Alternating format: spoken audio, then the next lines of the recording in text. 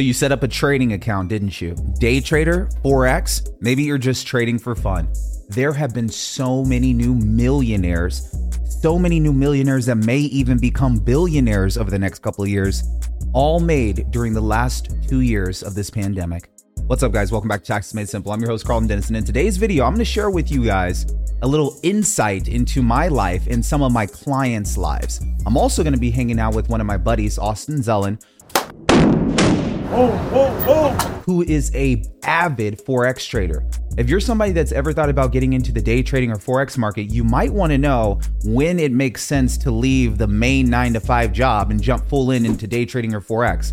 But then again, there's a lot of risk with day trading with Forex. Do you feel like it's something that would be a steady income for you long term?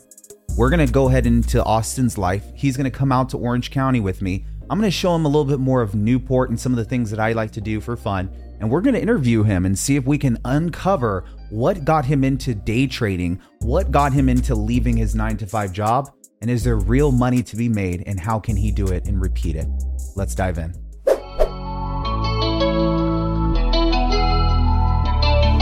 When did you first get into your very first investment? Like, when did that all start?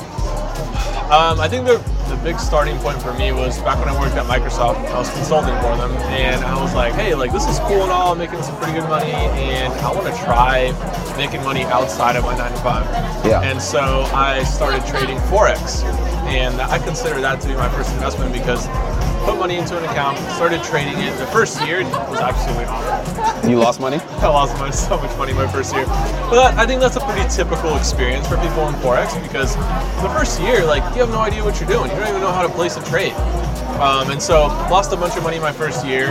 Eventually got consistent at it though, because I realized that, like, it's not about home run wins. It's not about that one big trade. It's about a series of consistent trades that even if I lose 2 or 3 out of 10 trades, overall I'm still profitable.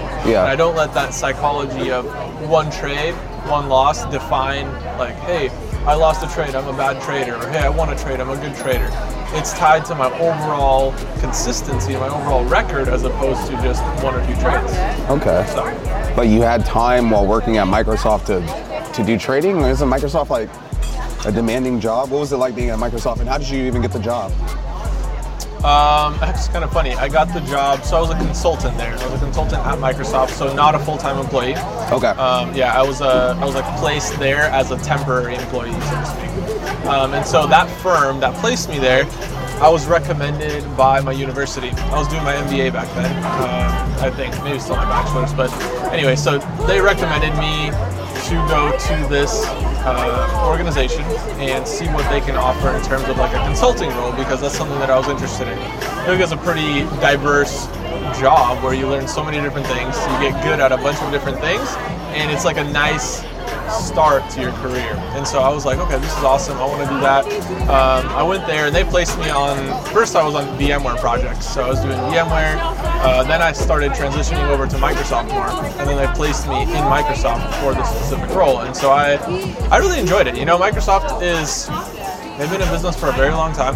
They've got their systems down. They're very methodical about how they do things, and they're really good at it because they've spent a lot of money figuring it out. Yeah. And so you're not reinventing the wheel. You're just trying to make little tweaks here and there to try and improve things. And the organization that I was in, I think we almost tripled for the 2 years that I was there. Yeah. Well, as a consultant, what did they have you like doing? What's your job role as a consultant to Microsoft? Why does Microsoft even need consultants? Like, don't they already have it figured out?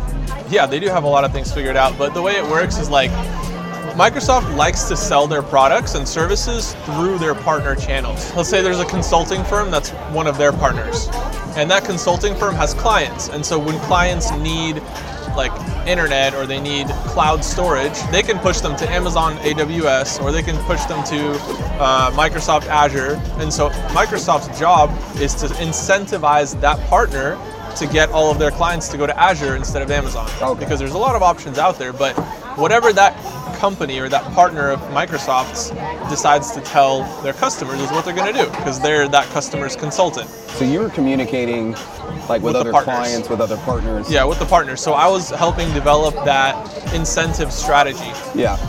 Where are our milestones? At what consumption rates do we pay out bonuses? So I'm like, hey, if you have clients and you send your clients to Microsoft Azure and your monthly run rate goes up by 25%, I'm like, you did such a great job, here's $100,000. And if you get it up by 50%, I'll pay you $1 million.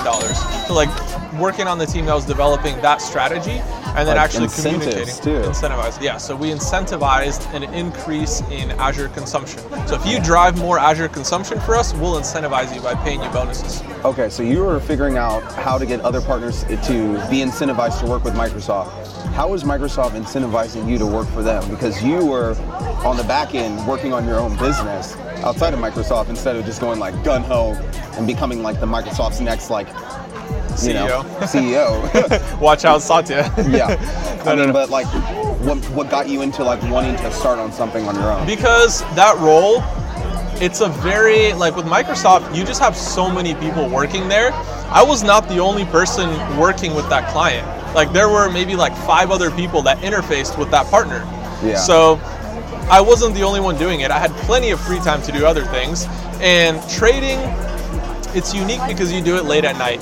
So throughout the day, I could work on Microsoft, and in the evening, I could trade. That's exactly what I did. But even if I was trading during the day, like the job isn't that demanding. Like it is demanding when you're actually doing the thing. Yeah. But at a certain point, you can automate so much of it where you're not doing that much work. It's mostly like maintaining relationships and like admin and organization and that type of stuff. It's not that heavy of a workload because they have so many people interfacing with those same clients.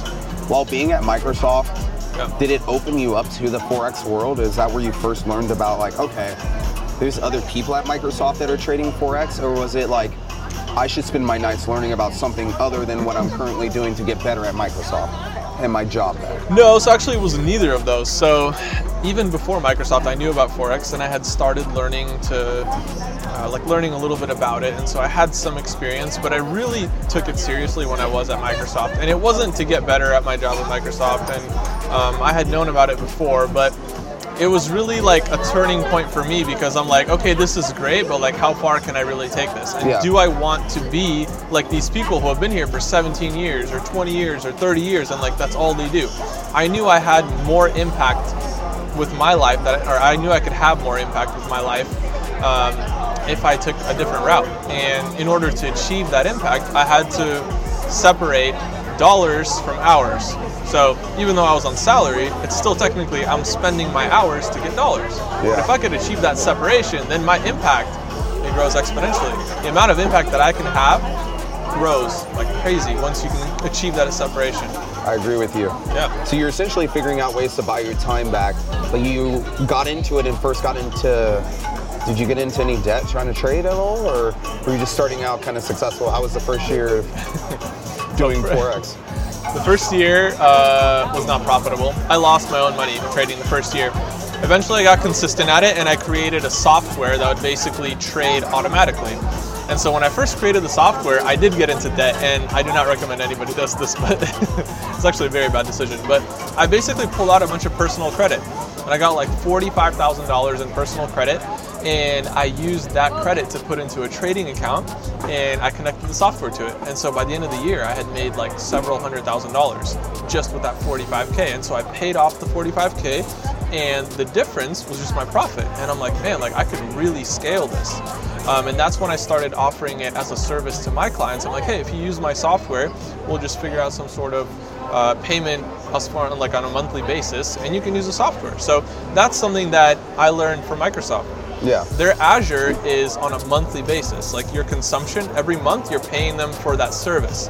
And so that's actually one thing that I did take from Microsoft. I'm like, okay, the software business is a lot more scalable than trying to like manufacture something or whatever it is. And for me, that seemed like the best way to scale it without actually becoming like a hedge fund, which I didn't want to do at that time. I am working on a couple of cool projects right now, but yeah, that was kind of the start there. I started with debt, I made money, and then I started taking on clients as well. So I've interviewed a lot of business owners, and it seems like a lot of business owners put a lot of emphasis on doubling down on themselves. Sometimes that leads to going into debt to get that success that they're looking for. Yeah. Where were you at in your life when you decided, I'm going to put all of this on my credit card? And what were you worried about when you were going through this process? I was still pretty young at that point, so to be honest, I'm not that worried about like risky situations. Like I'm pretty okay with risk. And so at that point in my life, I'm like, okay, well, I have two options. I can just continue working at Microsoft, keep making whatever I'm making, or I have an opportunity to have a bigger impact on the world around me. And the only way that I'm going to do that is if I can find a way out of this 9 to 5. And I had to make that transition. So it was a leap of faith. And one of my favorite quotes, everything you've ever wanted is on the other side of fear.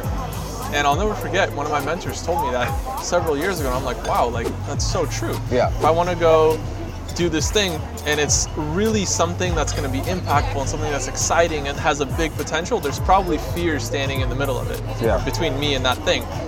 And so for me, yeah, of course it was a little scary, but I'm like, okay, I'm faced with two options. Either I keep working at Microsoft, or the other option is I take out these credit cards and maybe have something big come out of it.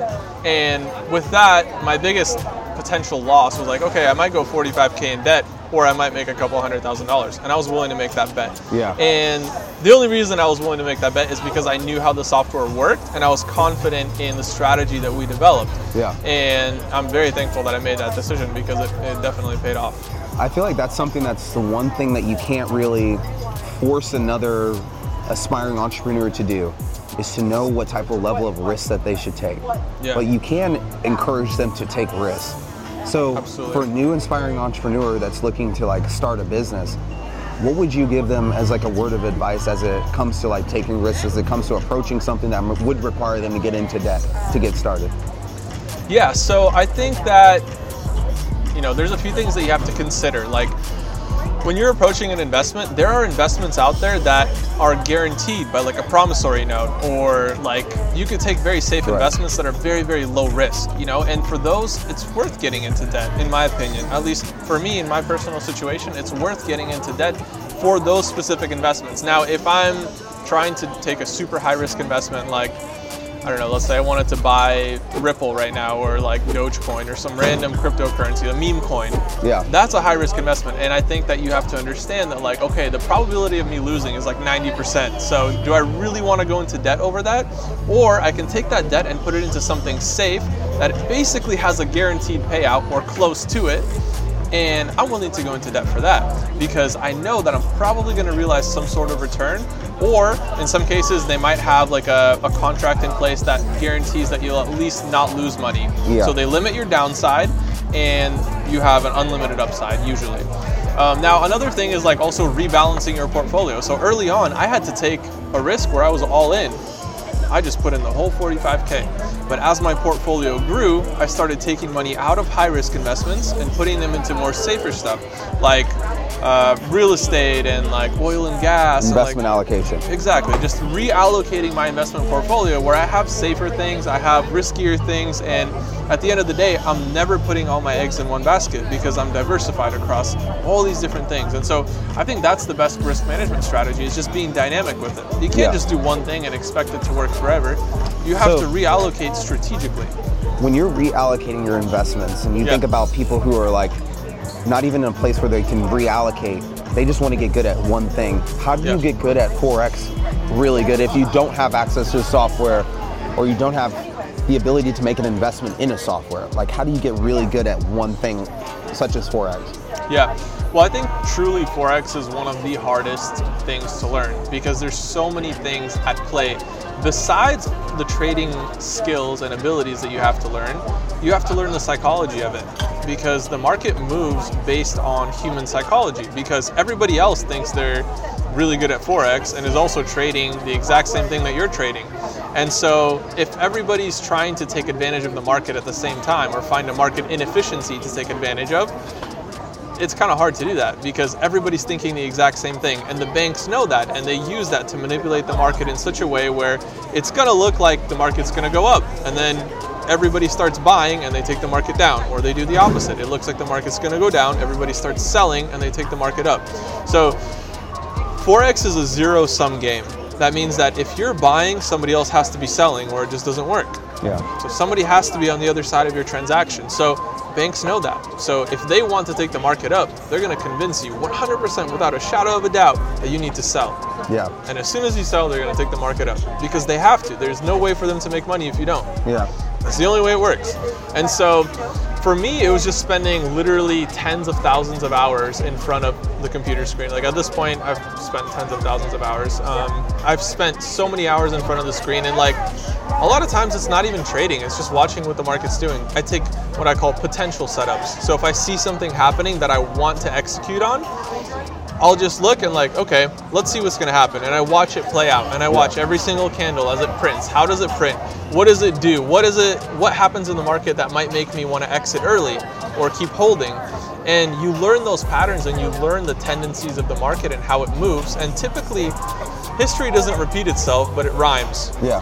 And it always looks kind of similar, and it kind of does the same exact thing. And there's certain setups that you can find that you just love trading. Yeah. Like I have certain setups that every time I see them, I'm like, oh, I know that's going to play out. And it does most of the time. But you also have to realize that you're never going to be 100% accurate. And you have to be okay with being 70 or 80 or maybe 90% accurate and losing. Out of 100 trades, that's still 10 losses with a 90% accuracy. So you're playing odds. What if they all happen in a row? 10 losses in a row. Yeah. What are you going to do? Are you just going to quit?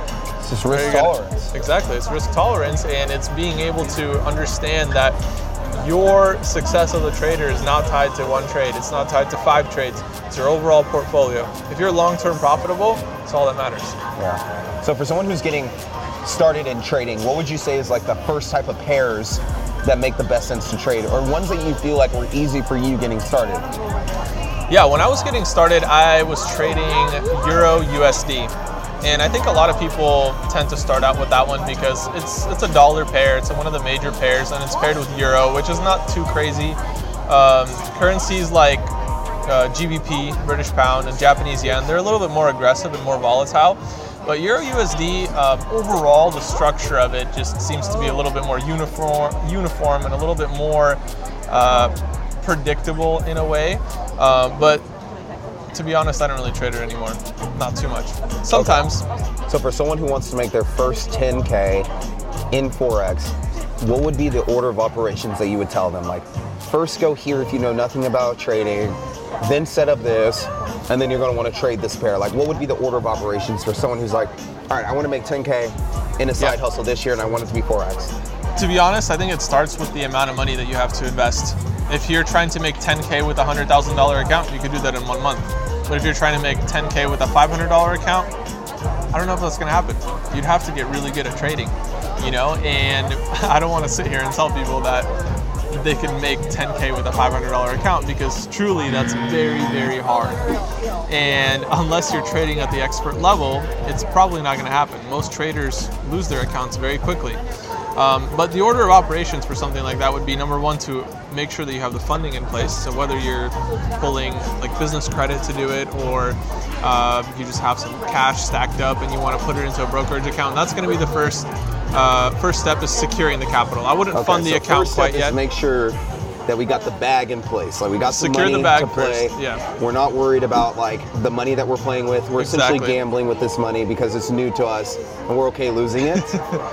I wouldn't say gambling, because we're following very strict procedures when we're trading, but in the sense of like you have no idea what you're doing, yeah, it is kind of like gambling. But the overall process is not gambling. It's actually very strategic. As long as you're trading with a trading plan and a strategy. So be comfortable losing this money. Yeah. Okay. Don't risk money that you can't afford to lose. Okay, so that's step number one. Step number one. Step number two is finding some sort of education.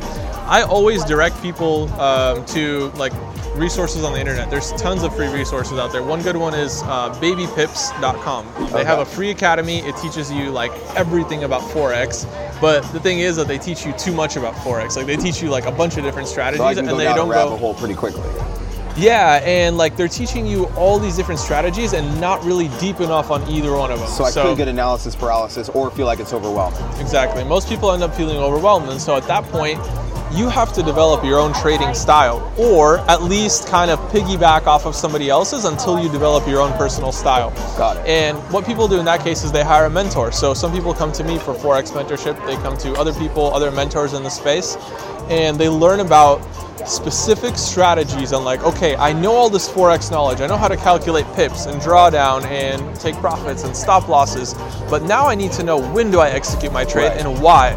I need to have all my confirmations in place. And so they hire mentors to get to that expert level, from the intermediate or beginner level to the expert level, where you're able to do your own analysis and you're able to make your own trades based off of what you learn.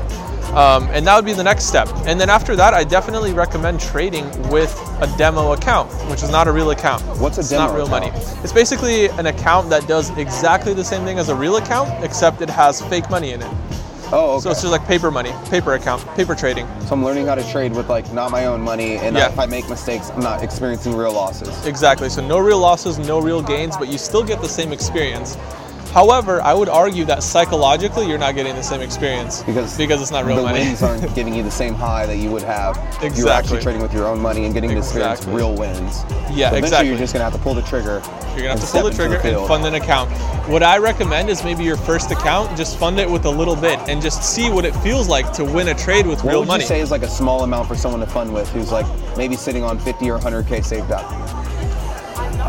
If they have 50 or 100K saved up, I think it's reasonable to start with at least $1,000. There are brokers that will accept like $50, but like that doesn't really do anything. But you have to keep in mind, like if you're making 10% on your account, like it's not going to be interesting if you're making 10% of $100. Like you're making $10 a month for trading all month. Like that's a lot of work to make just $10. But if you have $1,000 in there, at least it's like, you know, you made $100 or maybe $200. 10% like, on your money. Yeah, it's a little bit more interesting. And so I think for most people, like, they're going to feel the psychological impact of making like $1,000 or $2,000. So it might make more sense to put in more, but also with your first account and your second account, the likelihood of you blowing all that money is so high that I recommend using a demo account first, and then when you're transitioning to a real account, maybe fund it with like $1,000, or $2,000, and just kind of play around with it and see how it feels like to make real money and to lose real money, because both of them can be detrimental to your trading.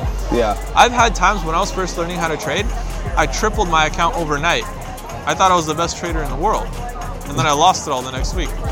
Yeah, that can happen pretty quickly in your profession. Yeah, it's like you get this euphoric feeling like I'm unstoppable. I just tripled my account overnight. Okay, like, so watch out, Warren Buffett. Like, oh, you only made 10%? What would you say is like the biggest trade you executed in one day? I've had a couple pretty big ones. That was definitely later on in my career. Like but six-figure executions? No, I've never had a six-figure day. I've gotten close. I've had like 70, 80K right around there in a day. Yeah, they were high-risk trades. They were scalp trades. So I wasn't in those trades for a very long time. I was just in and out really quick, but I saw an opportunity in the market, and based on news and technical analysis, I executed that trade. I've only had a couple days like that, like 2 or 3. Got it. Yeah. What is a scalp trade? A scalp trade is basically a very fast-paced trading style. So you see something happen on like the 5-minute time frame or the 15-minute time frame or 1-minute time frame. Is that another word for day trading? Not quite. It's like even more micro than day trading. Okay. Day trading is like you hold it for a couple hours maybe. Or like intraday trading, that's what it's called. Whereas scalping is like you're expecting to be in that trade for maybe less than an hour, less than 15 minutes. I've had trades that where I was in and out within 10 seconds. And I've had... You've been in a trade where you were in and out in less than 10 seconds. Yeah. How much would you make in that little bit of time? So for that trade, it wasn't too big. I think I had like 20 lots open on GBP JPY, and there was like a breakout coming, and I knew it was coming, so I opened the trade, and it just so happened, literally 9 seconds later, it hit my take profit, and I think it was only like 10 pips, so I made like $2,000 or something.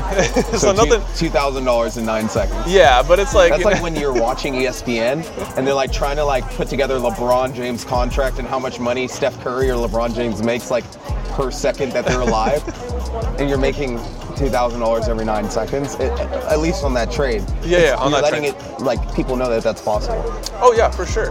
And like that's how much someone makes in like sometimes some people in 2 weeks. Yeah. In 9 seconds. Oh yeah. It doesn't always happen like that. That was a lucky trade. I can hold my breath longer than 9 seconds.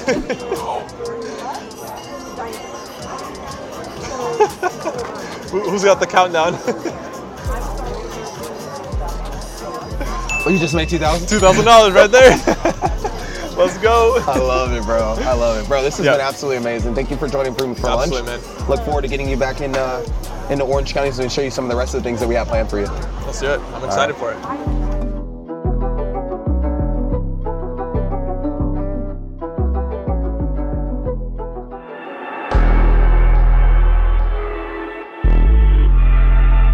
This will be my third time bearing firearms, and I'm ready to exercise my Second Amendment.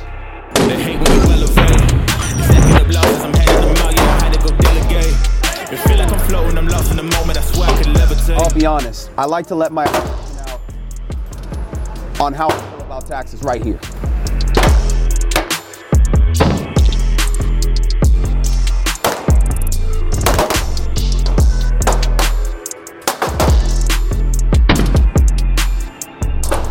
Get a tax strategist that's like me, they come with that long range scope. They can see way past just year one. They're looking into year 2, year 3. They're thinking about all the type of money that you're gonna make in the future and what they can do right now to leverage the tax code to the fullest extent. I put that extendo clip in for my clients. I don't put that basic clip when I'm doing a tax plan. I work with the extendo clip and I got the scope on me.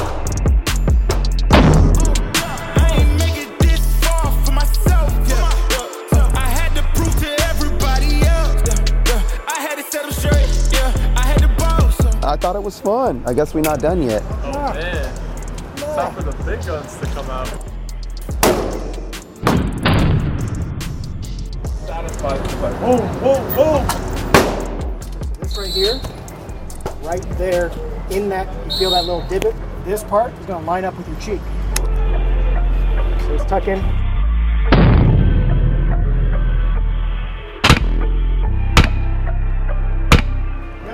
How am I doing?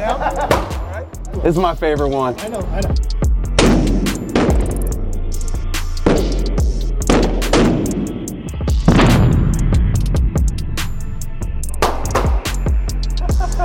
Yeah. Buckshot, slug. Oh yeah. Right. The size of your tax accountant's thumb. Woo!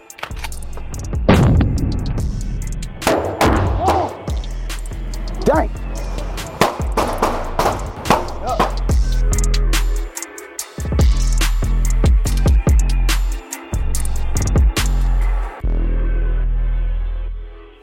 All right, guys. Wow.